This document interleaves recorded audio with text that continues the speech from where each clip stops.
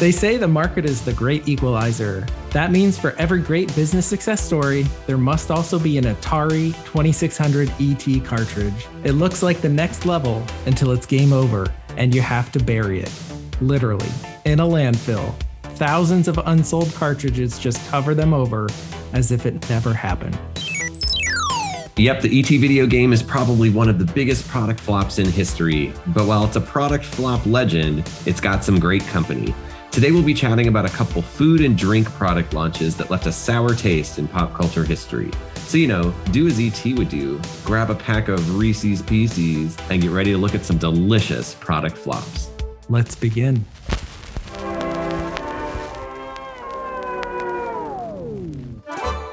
Welcome to this episode of the Pop Trash Podcast. I'm Eric Griggs. And I'm Mike Jones. We're your hosts on this pop culture journey together. Let's try and shift our minds back from the coronavirus pandemic to another time when we had a global scale event and made its presence known in all of our lives way too much in the 80s. Mike, can you guess what I'm thinking of? Ooh. Well, let's see. If I'm going back to the 1980s, I'm going to have to consult my encyclopedia of 80s history, also known as Billy Joel's We Didn't Start the Fire. Let's see. Wheel of Fortune, Sally Ride, Heavy Metal Suicide. No. We've got AIDS, crack, Bernie Getz. We've got Rock and Roll or Cola Wars. Do you remember who started the Cola Wars, though? I don't know who fired the first shot in the Cola Wars, but I do very much remember that you couldn't go through a day in the 1980s without Coca-Cola or Pepsi trying to slander the other. Countless Super Bowl commercials, countless magazine ads, countless vending machine wars where you'd see like, oh, this side has a Pepsi vending machine and that side has a Coke vending machine. So I remember them deeply, but I don't know how they started. Definitely not a Cold War. I don't know who launched the first missile, but one of the biggest casualties in the Cola Wars. Do you remember New Coke's introduction? I remember the controversy around New Coke and its flavor. I think New Coke also was brought to us by Max Headroom. Yes, we're going to talk about him just a little bit later. It's funny. Right. We think that, our nation has never been so polarized to this extent. But if you were born in the 80s and you were probably first introduced to having to take sides with something called the Pepsi Challenge. This is the taste. This is the test. Pepsi versus Coke, the Pepsi Challenge. Pepsi. And all across America, more people pick Pepsi. Time after time after time. Pepsi Cola. Mike, did you take the Pepsi Challenge? I don't think I took the Pepsi Challenge. I took countless physical fitness challenges in gym class. The presidential fitness. Exactly. I was able to do 50 sit-ups in a minute. Climb this rope and then drink a can of Pepsi. Exactly. Well, that's the funny thing now, because of all the cans of Pepsi I've drank over the years. I don't know if I could do 5 sit-ups in an hour. But I do remember what the Pepsi Challenge was. I just don't think I ever did it. I do remember, though, grocery stores, when New Coke came out, they were like flooding the market, so to speak, with like taste tests. And so, or not taste tests, but like samples. So you'd go to like, your local grocery store and there'd be, that like cliche sample lady there with like a countless Dixie cups of New Coke for you to try. And then a giant display of Coke right behind her. And if you liked it, you just put one in your cart. But I don't think I ever actually took the Pepsi Challenge, like Pepsi versus Coke, and like had a survey or anything like that. It's funny thinking back, surveys and taste tests, these were like all over. They were always in the grocery store, focus groups. I mean, there are surveys now, but it felt like an integral part of our lives. But, you had tons of choices back then, just like today. You had your RC or your Royal Crown Cola, your Shasta Cola, your various regional brands. But it really just boiled down to Pepsi or Coke, this two-party system. And Coke was the dominant force. But this Pepsi Challenge started producing the results where people chose the sweeter taste of Pepsi over Coke. And this kind of lit a fire under Coke's ass to come up with a new product or to tinker their product to get to New Coke. Do you prefer a sweeter beverage? Do you like your pop, as I would call it? Or soda pop, if you want to combine the words. Do you like it sweeter? Yeah, well, like Madonna sings in Deeper and Deeper. I like my soda sweeter and sweeter. I think I do, because like, honestly, like especially this time of my life in the 80s, I was taking Tahitian Treat to school with me, just like fruit punch soda or like Orange Crush or like, what else was like big back then? Welch's. Welch's grape juice. Welch's Yeah, grape. not grape juice, grape soda. Yeah. Yeah. All those. Yeah. So I like a sweeter soda for sure, which I'm guessing would have meant that if I did take the Pepsi challenge back then, I would have picked Pepsi. Yes, the sweetness was the key to Pepsi winning their own challenge. The guy who knows human behavior better than anybody else, Malcolm Gladwell, wrote a book, and he pointed to this flaw in the Pepsi challenge. He was saying, because you're taking a small sip of the beverage, people would pick the sweet tasting one. But is that the beverage you want to drink a whole can of, or every day would you pick the sweetest one? And Coke used to really call attention to that they would say, oh, ours is the less sweet beverage. They actually thought it was a good thing or an attribute that made Coke better. But here they were being beat at their own game by a sweeter beverage. So facts are facts. More people are choosing Pepsi. So Coke needs to come up with product to win and beat them at these focus groups. They embarked on something called Project Kansas. Incidentally, Coke had been years into tinkering with the formula. Get this, while keeping the taste the same. They wanted to remove the cane sugar sweetener out of it and move completely over to high fructose corn syrup, which was cheaper, a different sweetener. And they had been moving in that direction while trying to keep the flavor stable. It was time for another round of taste tests once they thought they had their formula just right. And what do you think happened? Oh, well, I'm going to guess that once they had their formula right, they thought, oh, we need to out-sweetify Pepsi. So we're going to just like massively flood the market with this and try to take over Pepsi at its own game. Recently, an independent research firm ran a taste test between Coke and Pepsi. And the taste more people chose was the taste of Coca-Cola. Yes, more people all across the country, when comparing Coke to Pepsi, chose the taste of Coke as the better taste. Let's look at it this way. We gave America a choice, and more people said Coke is it. People now picked largely the now sweeter Coke, new Coke first, Pepsi came in second, and what people would term old Coke came in last in the focus groups, mind you. Or old Coke. Old just Coke. Sitting there on its rocking chair. Every day. Please, old Coke is out having breakfast at Cracker Barrel. It's fine. Get ready for another wild turn of events, because new Coke debuted on the markets and in TV ads in 1985, and it did pretty well with younger people. Another direct shot in the cola wars at the Pepsi generation. Oh, they got the young people this time.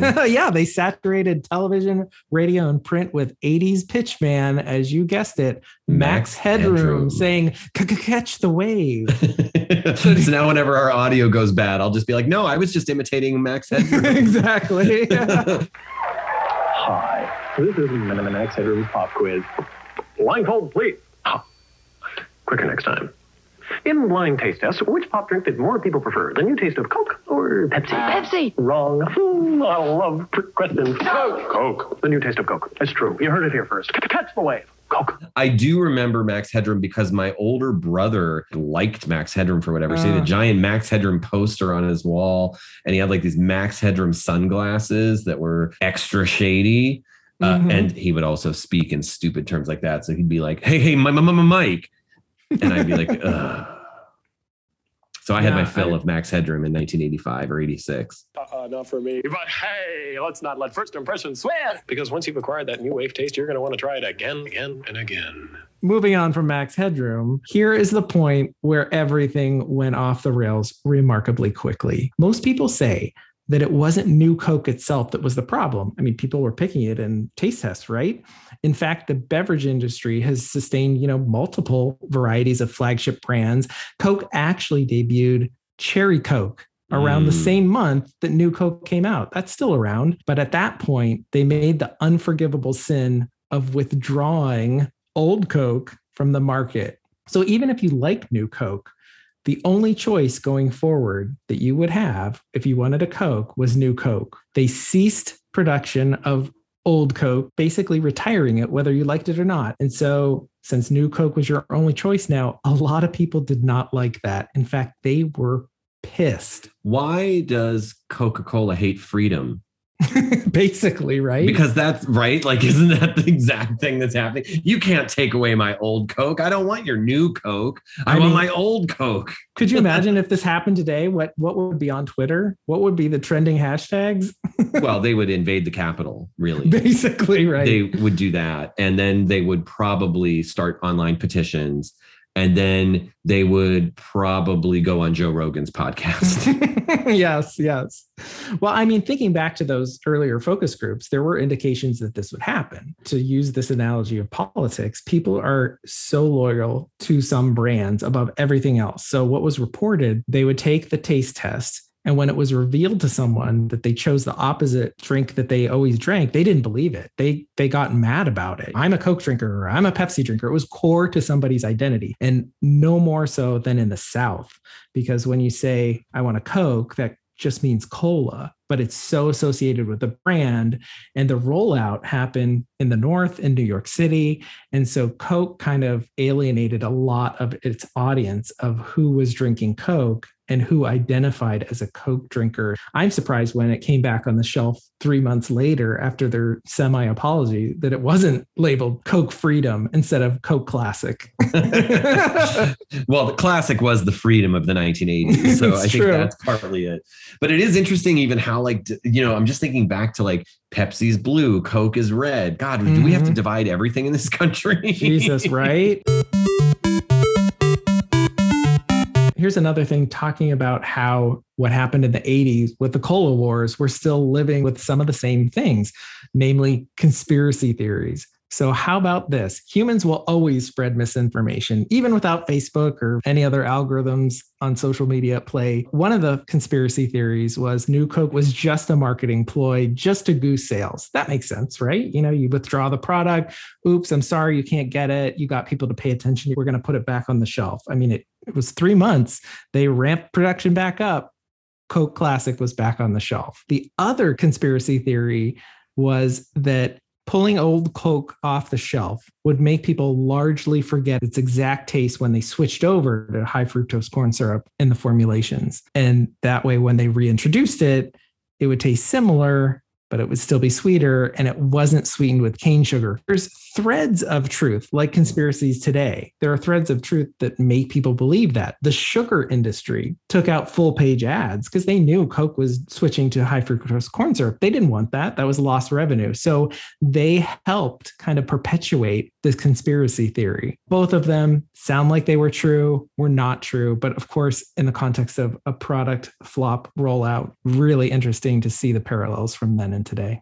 I just think it's so interesting that there'd be a bunch of people who think that Coke's going to spend millions, if not hundreds of millions of dollars, spend a year or more developing a formula, name it something like Project Kansas, have executives focus on it, put together a multi-million-dollar advertising campaign for it, just as sort of a joke. It's like, no, Coke would never do that. Coke messed up here. But that is interesting to hear also about like the sugar industry. And I can imagine this is where it kind of is like, God, our food system is just all sorts of messed up, and how many different stakeholders and special interests are in there. Because you can totally imagine like the sugar industry would be like, yeah, let's go like hype this up so that they like don't do this or do that. Oh, that's so crazy. You're making me feel like a Unsolved Mysteries viewer from like the 1980s and like who Robert Stack comes on. Tonight's episode is about old Coke. But first, these aliens.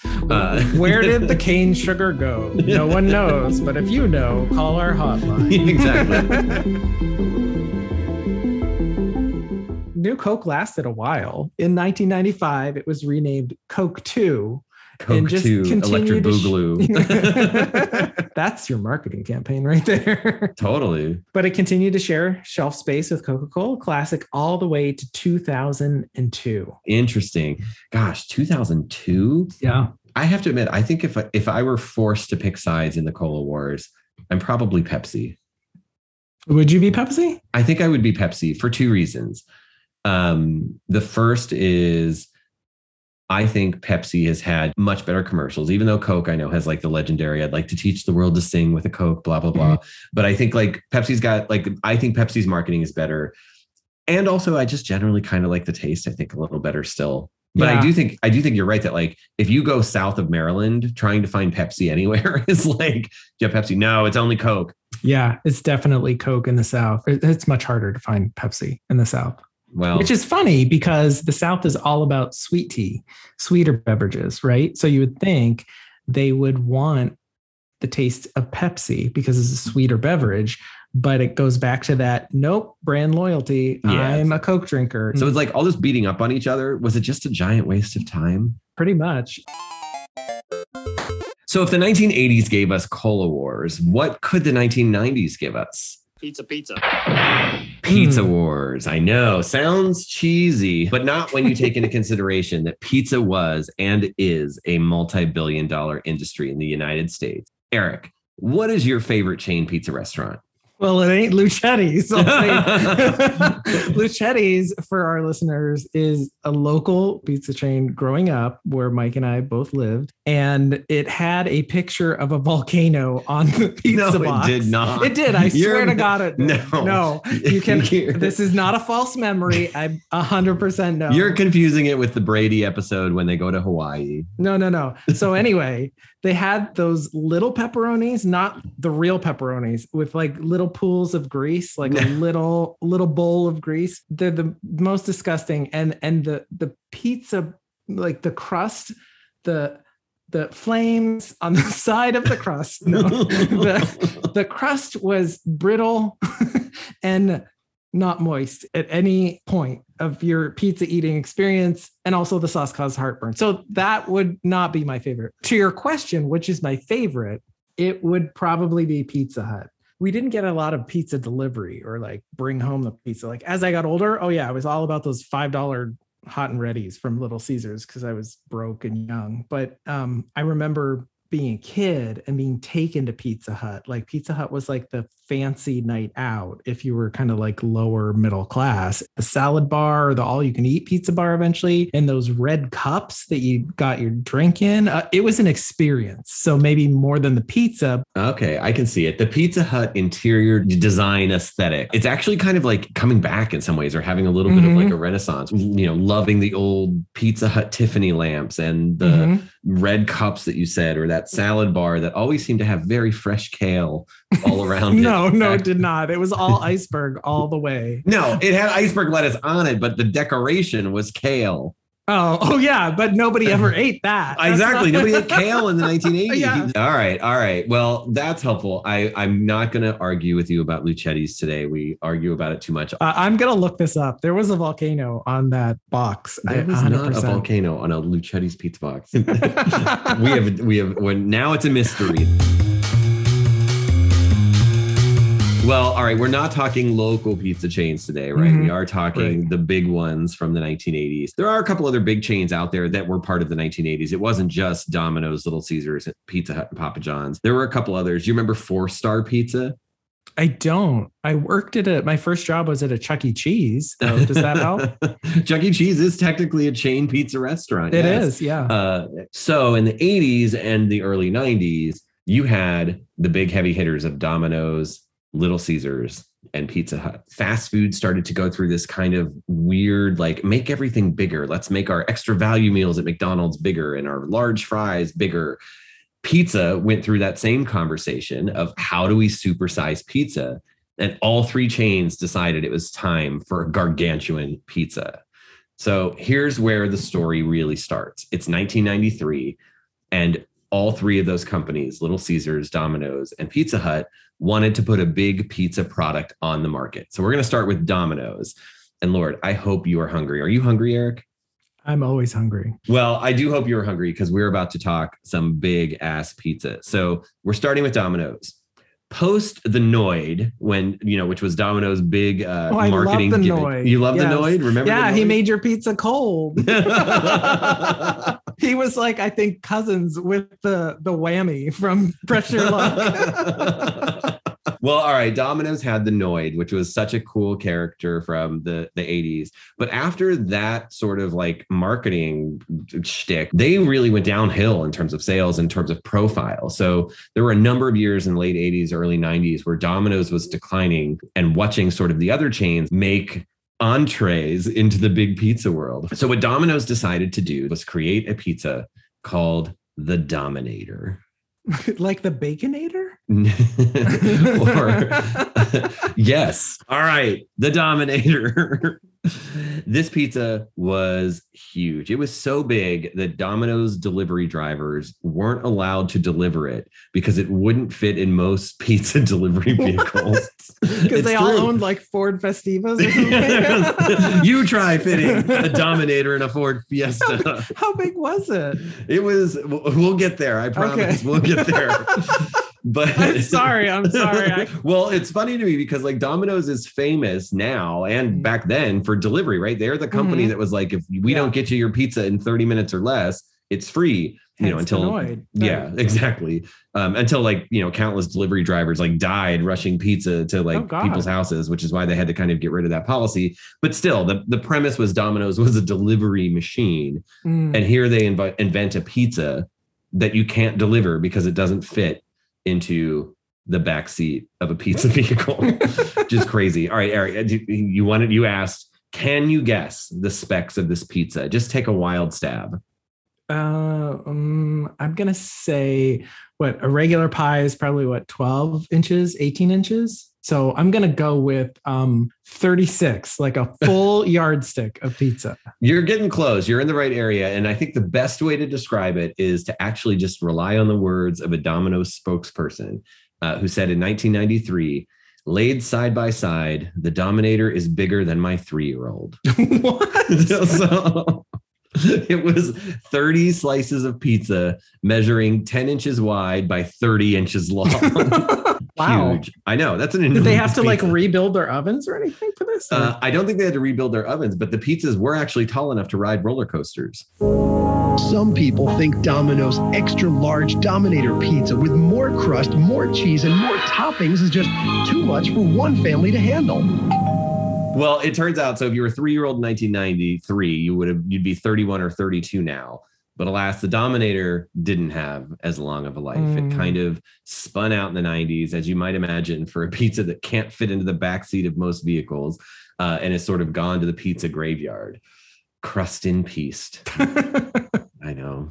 To me, it's like, I don't feel that bad for Domino's kind of missing out on the big pizza wars of the early 90s because like their pizza dough bubble didn't burst. The 90s were tough for them, right? Like they weren't as big as the other chains, but that company came roaring back to life in the early 2000s, like mid 2000s. And I think it was one of the first pizza chains to actually embrace online ordering as part of its brand. And I will stand by this. If you order a Domino's pizza and you use their pizza tracker, it is so good at tracking that it puts UPS and FedEx to shame. So really? I think, yes, it is phenomenally good at tracking the time your pizza takes. And it's even like your pizza's in the oven. Your pizza's being handled by a man named Fred. Your pizza's been given to the delivery driver. Your pizza is 3 minutes away. It's very incredible. Wow. Probably also a little Big Brother.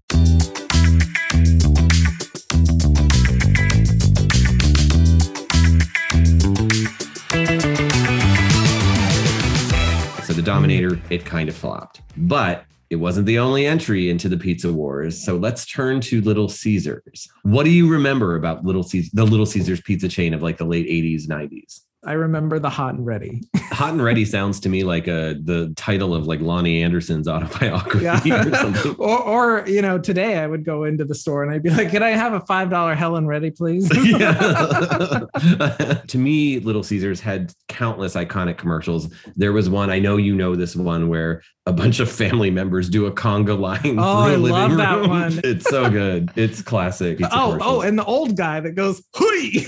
Yeah. We could do a podcast episode just on that commercial. In fact, we should play that for people. Oh my God, I love it so much. All right. Well, Little Caesars' entry into the big, world of colossifying pizza was called the big pizza. Much like pizza was their like slogan, the big pizza. I guess there were exclamation points after big. So technically it's the big pizza. Say that again. The big pizza. I sound like Hulk Hogan from like the 1980s there. Hey, I'm going to tear him a new big pizza. With these 25-inch pythons. I don't know. But the big pizza wasn't one pizza. It was two pizzas, hence the big. Each big stood for a pizza. Little Caesars didn't have delivery drivers, so they didn't have to worry about drivers unable to fit their big pizzas into Ford Fiestas. But I will tell you this, for a customer who had to pick up this pizza, you got to work out because this pizza weighed almost 5 pounds. I remember eating this pizza and picking it up at the store. They didn't have like dine-in like a Pizza Hut. It was all to go. And it was 2 pizzas in this long sleeve. Yeah, and you had to carry it with 2 hands or it would just like fall on the floor. Little Caesars threw everything to market this. Pizza Hut will do the same with theirs, and we'll talk about that in a minute. But Little Caesars sort of marketing for this was kind of brilliant. They got George Burns to do an ad for the big pizza, where this little girl who's probably like 6 or 7 years old writes a letter to Little Caesars. Dear big cheese, my dream is to eat a Little Caesars big cheese with you. So a helicopter lands in the girl's front yard, and she runs to the helicopter, like clumsily carrying an absolute shit ton of pizza. Dear Little Caesar. Wrong, kid. I'm George Burns. Oh. Let's eat. Okay. It's the biggest pizza in the history of the world. 24 slices of cheese and pepperoni pizza, all for $8.88. Pizza. He's God. That's why, right? You're the big. I didn't cheese. even draw that. You're right. He was from Oh God. What's that? Book Oh 1 and 2, and in book 3, Oh God, you devil. Well, that makes a lot of sense, and I never actually drew that because I was going to ask you what you thought of George Burns. You know, what would he order on his pizza? Oh, cigar ash. If he ate enough big, he lived to be like 100 years old, right? Maybe the secret to a long life is eating giant sizes of pizza. Well, that bodes well for me because I remember eating a lot of those. Congratulations, you'll live to 100. Oh God, I don't want that either. Okay. So the big pizza, as the commercial mentioned, was 24 slices. But I think really what did make the big pizza just stand out was these commercials that just truly escalated the pizza wars. And it actually takes us to our last contender in this American Gladiators of giant pizza. It's Pizza Hut's Bigfoot. Recently, an object was sighted. It was big. Bigger than big. Huge, large, astronomically big. Big would be an understatement. Very big. Huge. When it arrives, you better not be alone.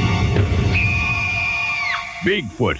Pizza Hut. From Pizza Hut. 2 square feet of pizza. 21 slices on a tasty new crust. $10.99 for up to 3 toppings. It's bigger than pizza.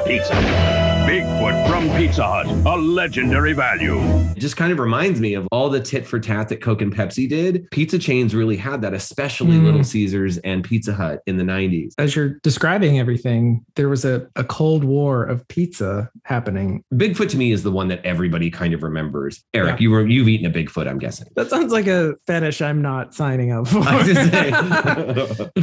Yes, I do remember. Well, I think I remember more just the name and the marketing. Like when you talk about big pizzas, like the era of these giant sized pizza, I'd say, oh yeah, Bigfoot. Was it like slid into a big long sleeve? Yes. And it was, you'd look at it and be like, I'm having a Super Bowl party. Well, that's truly it. Because the Bigfoot is the largest of the 3. It was 2 feet long by 1 foot wide. So no, we're not getting to yard territory, but for pizzas, that's pretty freaking big. Yeah. It was 21 slices of pizza. And yes, you're totally right. It was so big, you couldn't actually get it in a pizza box. You had to slide it into a bag.